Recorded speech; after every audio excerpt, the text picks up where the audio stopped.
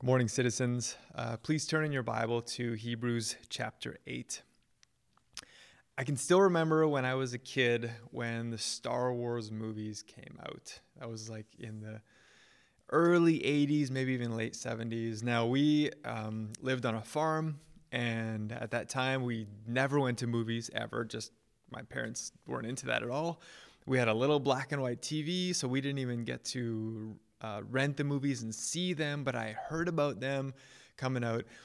And I did have a friend who lived a few kilometers away on another farm, and man, they had a colored TV and they had a VCR or maybe a Betamax. I can't even remember, the kind that where you put the videotape in the top and you push it down.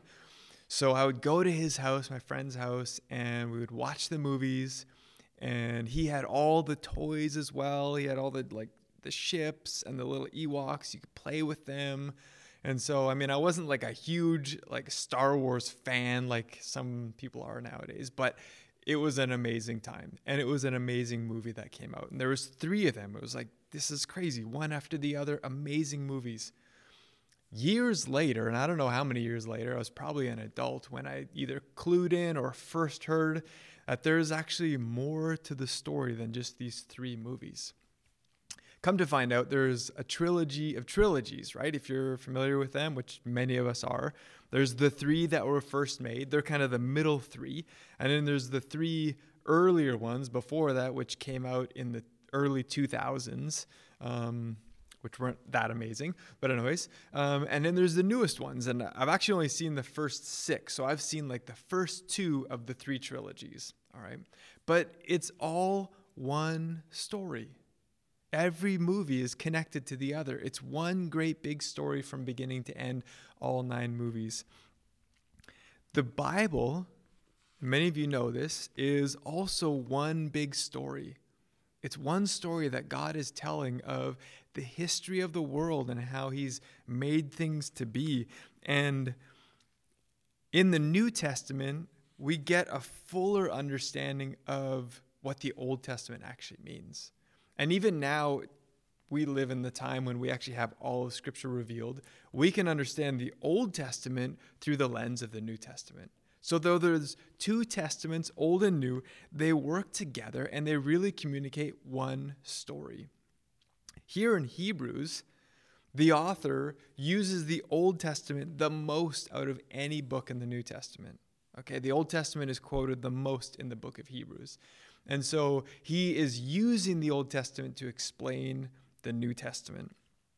Alistair Begg, who is a pastor and teacher in the U.S., he's originally from Scotland, and he said that he used he was given this little kind of formula here in Sunday school in Scotland to help make sense of the Bible. And it goes like this.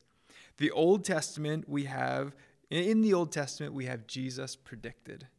In the Gospels, we have Jesus revealed. In the Acts of the Apostles, we have Jesus preached. And in the epistles, we have Jesus explained, which is where we are here in the epistles. So Jesus preached in the Old Testament, Jesus revealed in the Gospels, Jesus preached in the Acts of the Apostles, and Jesus explained in the epistles. And then if we had time, Revelation is where Jesus is expected, his return is expected. And so the Bible uses itself to explain this one big story. But along the way, and maybe it's even happened during our weeks here in the book of Hebrews, there can be moments of confusion. Because this is a big book. There's a lot that is going on. And Hebrews chapter 8, verses 1 and 2, is one of those moments of beautiful clarity. Okay, and why do I say that? Well, let's just read these verses and see right off the bat what the author has to say. Now, the point of what we are saying is this. That's a beautiful phrase right there, isn't it? Here's the point. He's saying, I've been explaining and showing you from the Old Testament. I've been doing all kinds of things that are difficult to understand even, that take a lot of explaining. We're 8 chapters deep here into a long letter, and he's saying, here's the point. I'm going to sum it up for you, all that I've been explaining. And that is amazing for us. That's helpful for us. Because each week it feels like we've been wrestling with the text a little bit. And this week it's really, the message is kind of Here's what it is. Here's what he's saying, all right? So, verse 1 again. Now the point of what we are saying is this: we have such a high priest, one who is seated at the right hand of the throne of the majesty in heaven, a minister in the holy places in the true tent that the Lord set up, not man. So the author, in this beautiful moment of clarity, is saying, here's what we could boil it down to. Jesus is our high priest. And note, he says he's a high priest who is seated at the right hand of the Father. He's sitting, and that's significant, that word seated. That means the work that Jesus has done is complete. It is finished. And even at the end of John's gospel, when Christ is dying on the cross, John records the last thing that he says is, "It is finished." Now, compare that with the Old Covenant and with the sacrifices that we've been talking about over the last few weeks. That work is never ending. Because sin was never ending in the people of Israel, there was constantly sacrifices that were being made. Now, there were moments where they would sit down and rest, obviously. I mean, even think about it in like summertime, right? Can you imagine summer? It's going to be a glorious thing, isn't it? Summertime. You go out there and you mow your lawn. Now, not riding mower, okay? I'm talking like mowing it with a push mower. So you mow your lawn, it's all done. You sit down to have a nice cold drink and you rest. But you know, just like I know, that the moment you stopped cutting, the grass is actually growing. And that's the beauty of summer, right? Things grow. So it's growing again. And you know that in a few days or maybe in a week, you're going to have to mow the lawn again. So this kind of sitting that Jesus is doing at the right hand of the Father is not the kind of sitting that we do to rest after work that is going to need to be done again. This is a kind of sitting that says the work is done. I have done everything that needed to be done to be in the place of sinners. And now I'm resting at the right hand of the Father. Now that is a completed work. But he goes on to say where he's sitting is actually in the throne of the majesty in heaven. Okay, so try to picture this, the throne of the majesty in heaven. Now, we don't use the word majesty a lot. It doesn't probably come up in your regular vocabulary on any given day. The only place really where it probably would come up is when we think of the Queen of England, right? The Queen of England is this special monarchy who is has ruled for a long time, and there's actually rules around what you can and can't do around her. Okay, I don't know if you know this, but there's actually quite a long list of things that you can and can't do. One of the things that you can't do is just call her by her name. You can't just be like, "Hey, Liz, how you doing?" You call her by Her Majesty. That's how you reference her. That's how you talk to her. You also can't touch her like a regular person. Regular Joe can't touch her. You're not supposed to lead the conversation. She's the one who's leading the conversation. You can't walk too fast for her, and you can't walk too slow for her. All right, so those are just a few things of what majesty kind of means here for us in the world with a extremely limited amount of people on the planet, Her Majesty the Queen being one of them. This kind of majesty is different. This majesty is related to God, the God of the universe. Now, you and I know God in very personal ways, and we're actually going to talk about that in the coming weeks of how we can actually enter in and be with God, be in his presence. But sometimes that personal nature of our relationship with God can diminish God and make him almost like us or just like a little bit more than us. Here, though, the author is trying to say Jesus is in the presence of this majestic God, someone who is different, who is greater than we could ever imagine. Isaiah actually helps us understand that the prophet in writing to the nation of Israel and trying to get them to leave idols and to understand who God is that they worship. He says this in Isaiah chapter 40, verse 18. He says, "To whom then will I liken God? Or what likeness will I compare him with?" Like, how can I get you to understand the majesty, just the brilliance, the greatness of God? He goes on to say in verse 21, "Do you not know? Do you not hear? Has it not been told you from the beginning? Have you not understood from the foundations of the earth? It is he who sits above the circle of the earth, and its inhabitants are like grasshoppers, who stretches out the heavens like a curtain and spreads them like a tent to dwell in, who brings princes to nothing and makes the rulers of the earth as emptiness." This is the majesty of God. He lays out the universe like a tent. Have you ever set up a tent? Like a little pop tent? That's what God does with the universe. He lays it out and he's able to just do it without effort. Now, I mean, we as humans are trying our hardest to send, like currently we're sending robots to Mars, and it takes the most intelligent people, the greatest technology that we've ever invented to just get a robot onto planet Earth. And we're working so hard, sorry, not planet Earth, onto Mars. We're working so hard to get just a little piece of metal onto Mars, which in relation to the universe is like it's like our neighbor next door. And God says, that whole universe, I open it up like it's a tent. This is the majesty of God. And it's into this majesty that Christ comes and he sits at his right hand. The work is done.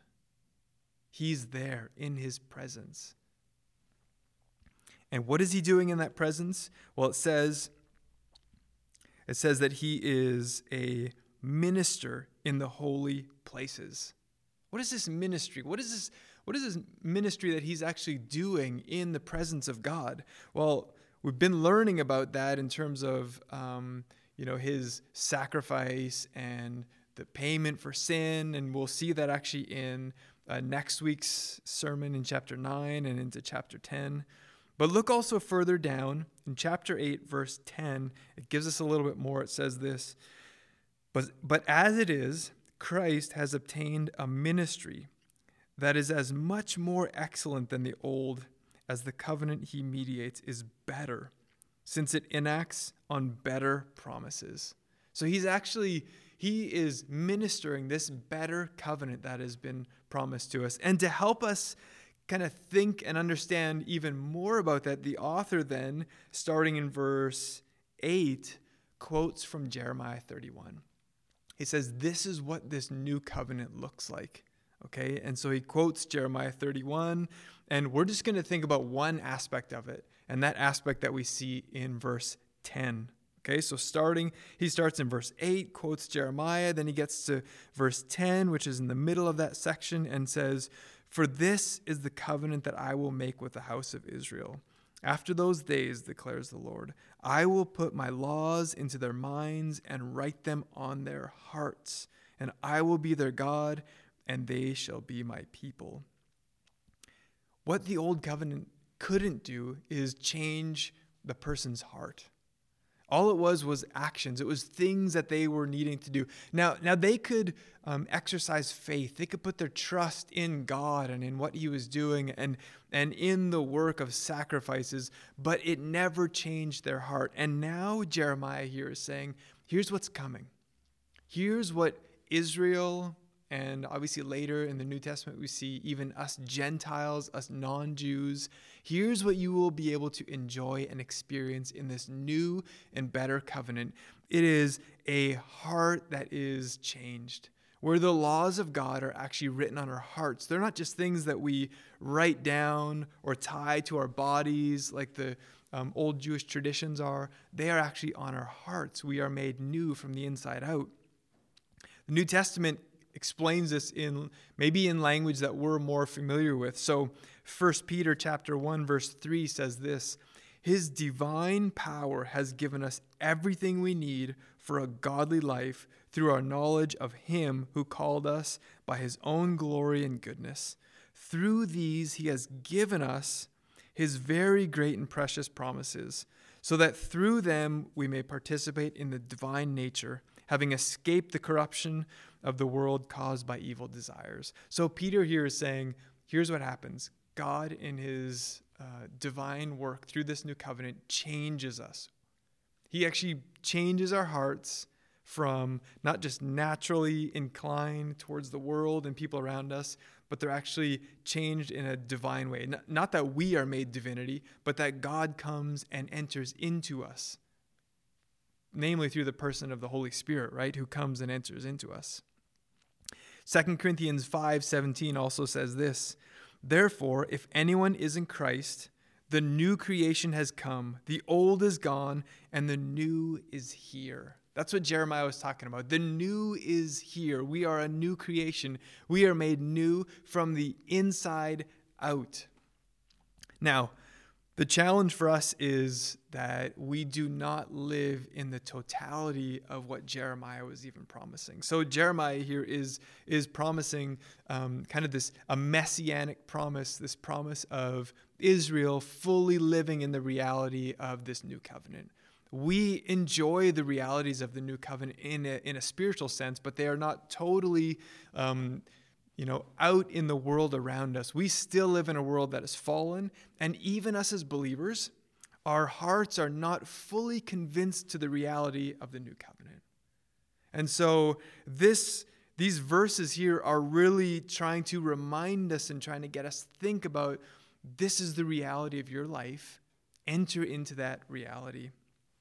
And primarily the way that we do that is by forming our hearts around the things, the realities of Christ.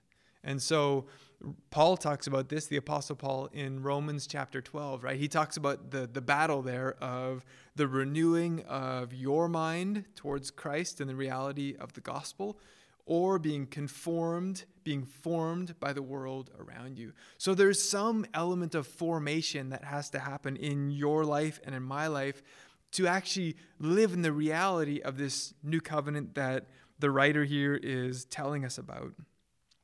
When we started Citizens, even when we started with the vision team, I can remember a number of times where we were talking about this idea of renewal, about like our lives being formed by the reality of the gospel and seeing renewal happen in our own lives personally and in the life of this new church and even in the community around us, where renewal or even on a larger scale, where revival could happen, where people could experience the true life in Christ and it would change their lives and it would change our community. And it got me thinking of Psalm 85:6 that says this, "Will you not revive us again, that your people may rejoice in you?" Isn't that like an amazing prayer? Will you not revive us again, so that your people may rejoice in you? That's what the author wants them to step into here. That's why this is the culmination of a lot of work and explaining that he's been doing, and he's saying, this is what has happened with Jesus. I want you to get this and hold on to this. And so for us, even, a moment of renewal, I really feel like this can be a season, even in the midst of a lockdown. I know we've said this before, months ago already, thinking about the pandemic. We thought about this idea of renewal. Actually, it usually happens on the backside of difficulty, of struggle, of crisis, of change. And that's exactly the context that Hebrews is written to. And it's also the context that we are receiving this into. So, how do we do formation? There's a lot of ways to be formed and have our hearts formed. I'm just going to talk about two of them, okay? I'm actually drawing from Dietrich Bonhoeffer's book, Life Together. If you've never read Life Together, it's a great little book, super short. But it is a small book about the practices that Bonhoeffer did with 25 other pastors in Germany, kind of in this transition time of Nazism rising and Bonhoeffer rejecting that reality and saying, we need to understand what does it mean to be the people of God.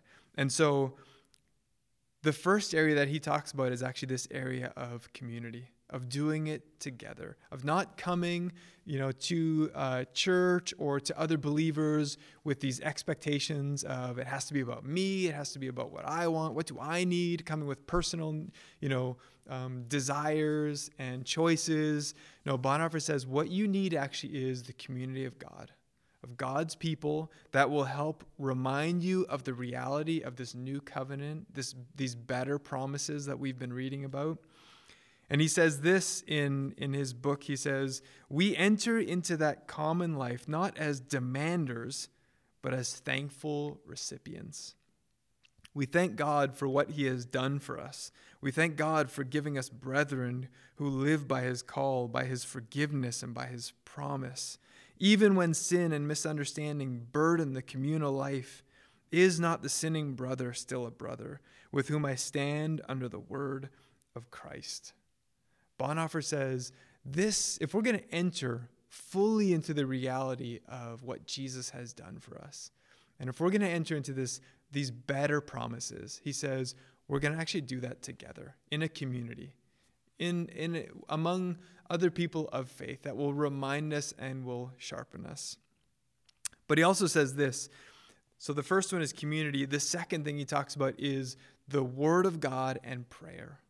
So these things being central to the believer. And he talked about lectio continua. Maybe you've heard of lectio divina or all these different ones. He talked about lectio continua, which is a consecutive reading of the Bible. All right, and what he was literally talking about was daily readings of the Old Testament and New Testament scriptures. So what he's saying is what we need as believers. And in his book, you'll see it talks about this being surrounded by prayer. So surrounded by prayer, we need a daily interaction with the Word of God. And he was literally talking about reading multiple chapters of the Old Testament and the New Testament every day so that we become firstly in our lives thinking about and reminded of the reality of what these new and better promises are. He writes this, for Christians, the beginning of the day should not be burdened and oppressed with the besetting concerns of the day's work. Now you're talking here to a German, okay? He's a German author writing to German people, and I mean he probably had a larger audience than that in mind, but I mean think about the work ethic, right, of the German mind. And now he's saying your mind should not be consumed firstly with the work and the cares and the realities of the world. He says when you rise up, you should put into your mind the Word of God. So the community of God and the Word of God surrounded by prayer are things that will actually form our heart. These are not things that we do to gain favor with God or to impress others. They are meant to form us to the reality of this new covenant, of our hearts being changed because of the work of Christ. Colossians 3, verse 16, I think puts it well. It says, let the word of Christ dwell in you richly. Let the word of Christ dwell in you richly. The scriptures, the word of God, slowly getting into your heart is not something that you can speed up or rush. It takes time, it takes effort, it takes sitting and taking in these scriptures. So this formation of our heart is making the truth here that is plainly laid out a reality for us. And we're either going to be formed by the world around us, it's either conforming us, or the reality of this new covenant is actually going to shape our lives. And so we need each other as a community, and we need the Word of God.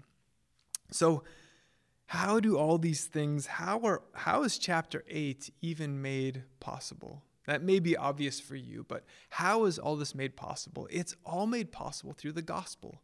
It's through the work of what Jesus has done for us. And the challenge of that is that the gospel can be offensive because, and maybe now more than ever, we feel like we want to earn it. We feel like we can't just get this. We feel like we should do something. Tim Keller says this. He says the gospel or the good news of what Jesus has done will always cause offense because it shows us having a need that we cannot meet. It shows us that we have a need that we cannot meet. That's what makes it so offensive, because all of us, probably all of humanity, feels a need to do our part to make right what's gone wrong, or to earn our way into God's presence. This week, Liz and I were actually watching a documentary about the one-child policy in China back in the 70s, 80s, 90s, even into modern day. And, it was this policy that said, hey, we're getting too big as a nation. So for the good of the nation, every family, every couple can only have one child. And so, this went out throughout all of China into all the villages, and they had doctors and they had midwives who would work and would really put this policy into action.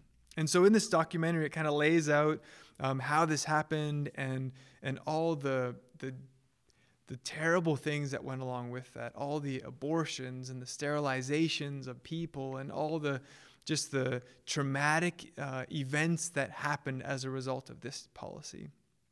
And the interviewer, the person who made the film, went around and interviewed different people. And one of the ladies that she interviewed was a midwife from one of these more smaller rural villages. And this midwife was now involved in helping people actually get pregnant, right? So couples that were struggling with infertility, her job now is to help them and to see that they have children. And she had been involved in all kinds of deliveries and all kinds of things as the one who enacted this policy. And so at one point, the interviewer asks her, how many deliveries have you done? She's just curious, like, over your decades of being involved in midwifery, how many deliveries have you done? And the woman said this. She said, I don't know. But I do know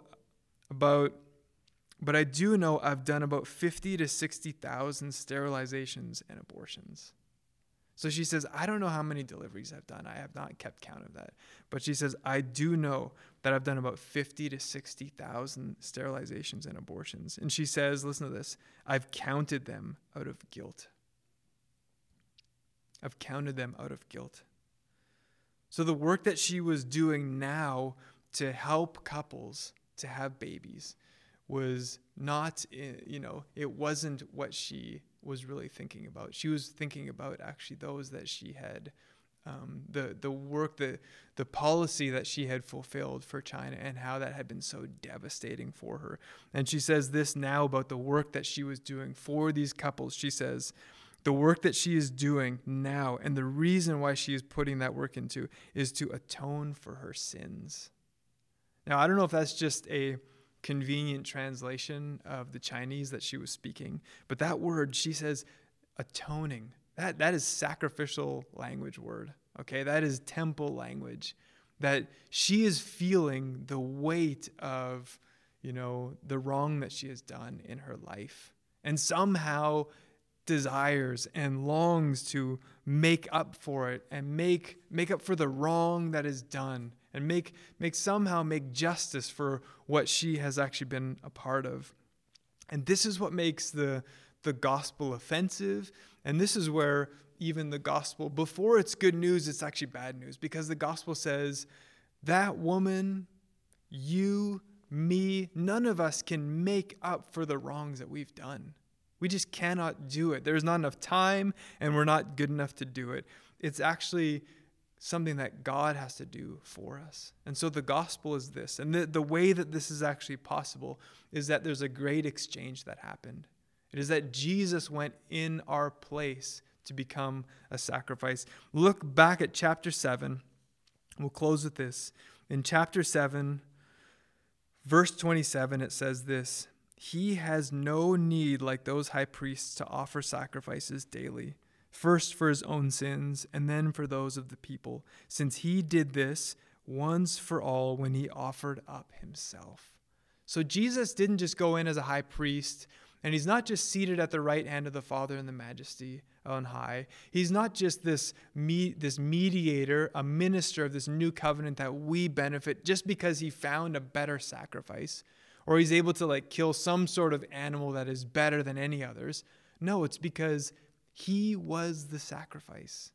He took our place.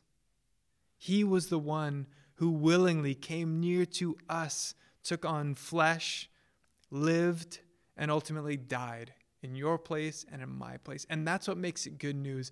It makes it good news for us as believers. It also makes it good news for everybody around the world. For that woman in China, that is the good news that she needs to hear about. And so the calling for us today, and this message really comes down to two things. The calling is first, have you accepted that gospel message? Like, have you accepted that you can't earn your way? You can't do enough good things. You can't be just a good enough Canadian or a good enough person to make things right with God. All we can do is put our trust and our hope in Jesus, who has made the way for us. And secondly, if you are a believer, are you stepping into forming your heart to come in line with this new covenant reality, primarily through the people of God and entering into deep, intimate relationships, and also through the regular practice of making the Word of God dwell deeply in our lives through Scripture and through reading. It's an invitation and a reminder for all of us again this Sunday.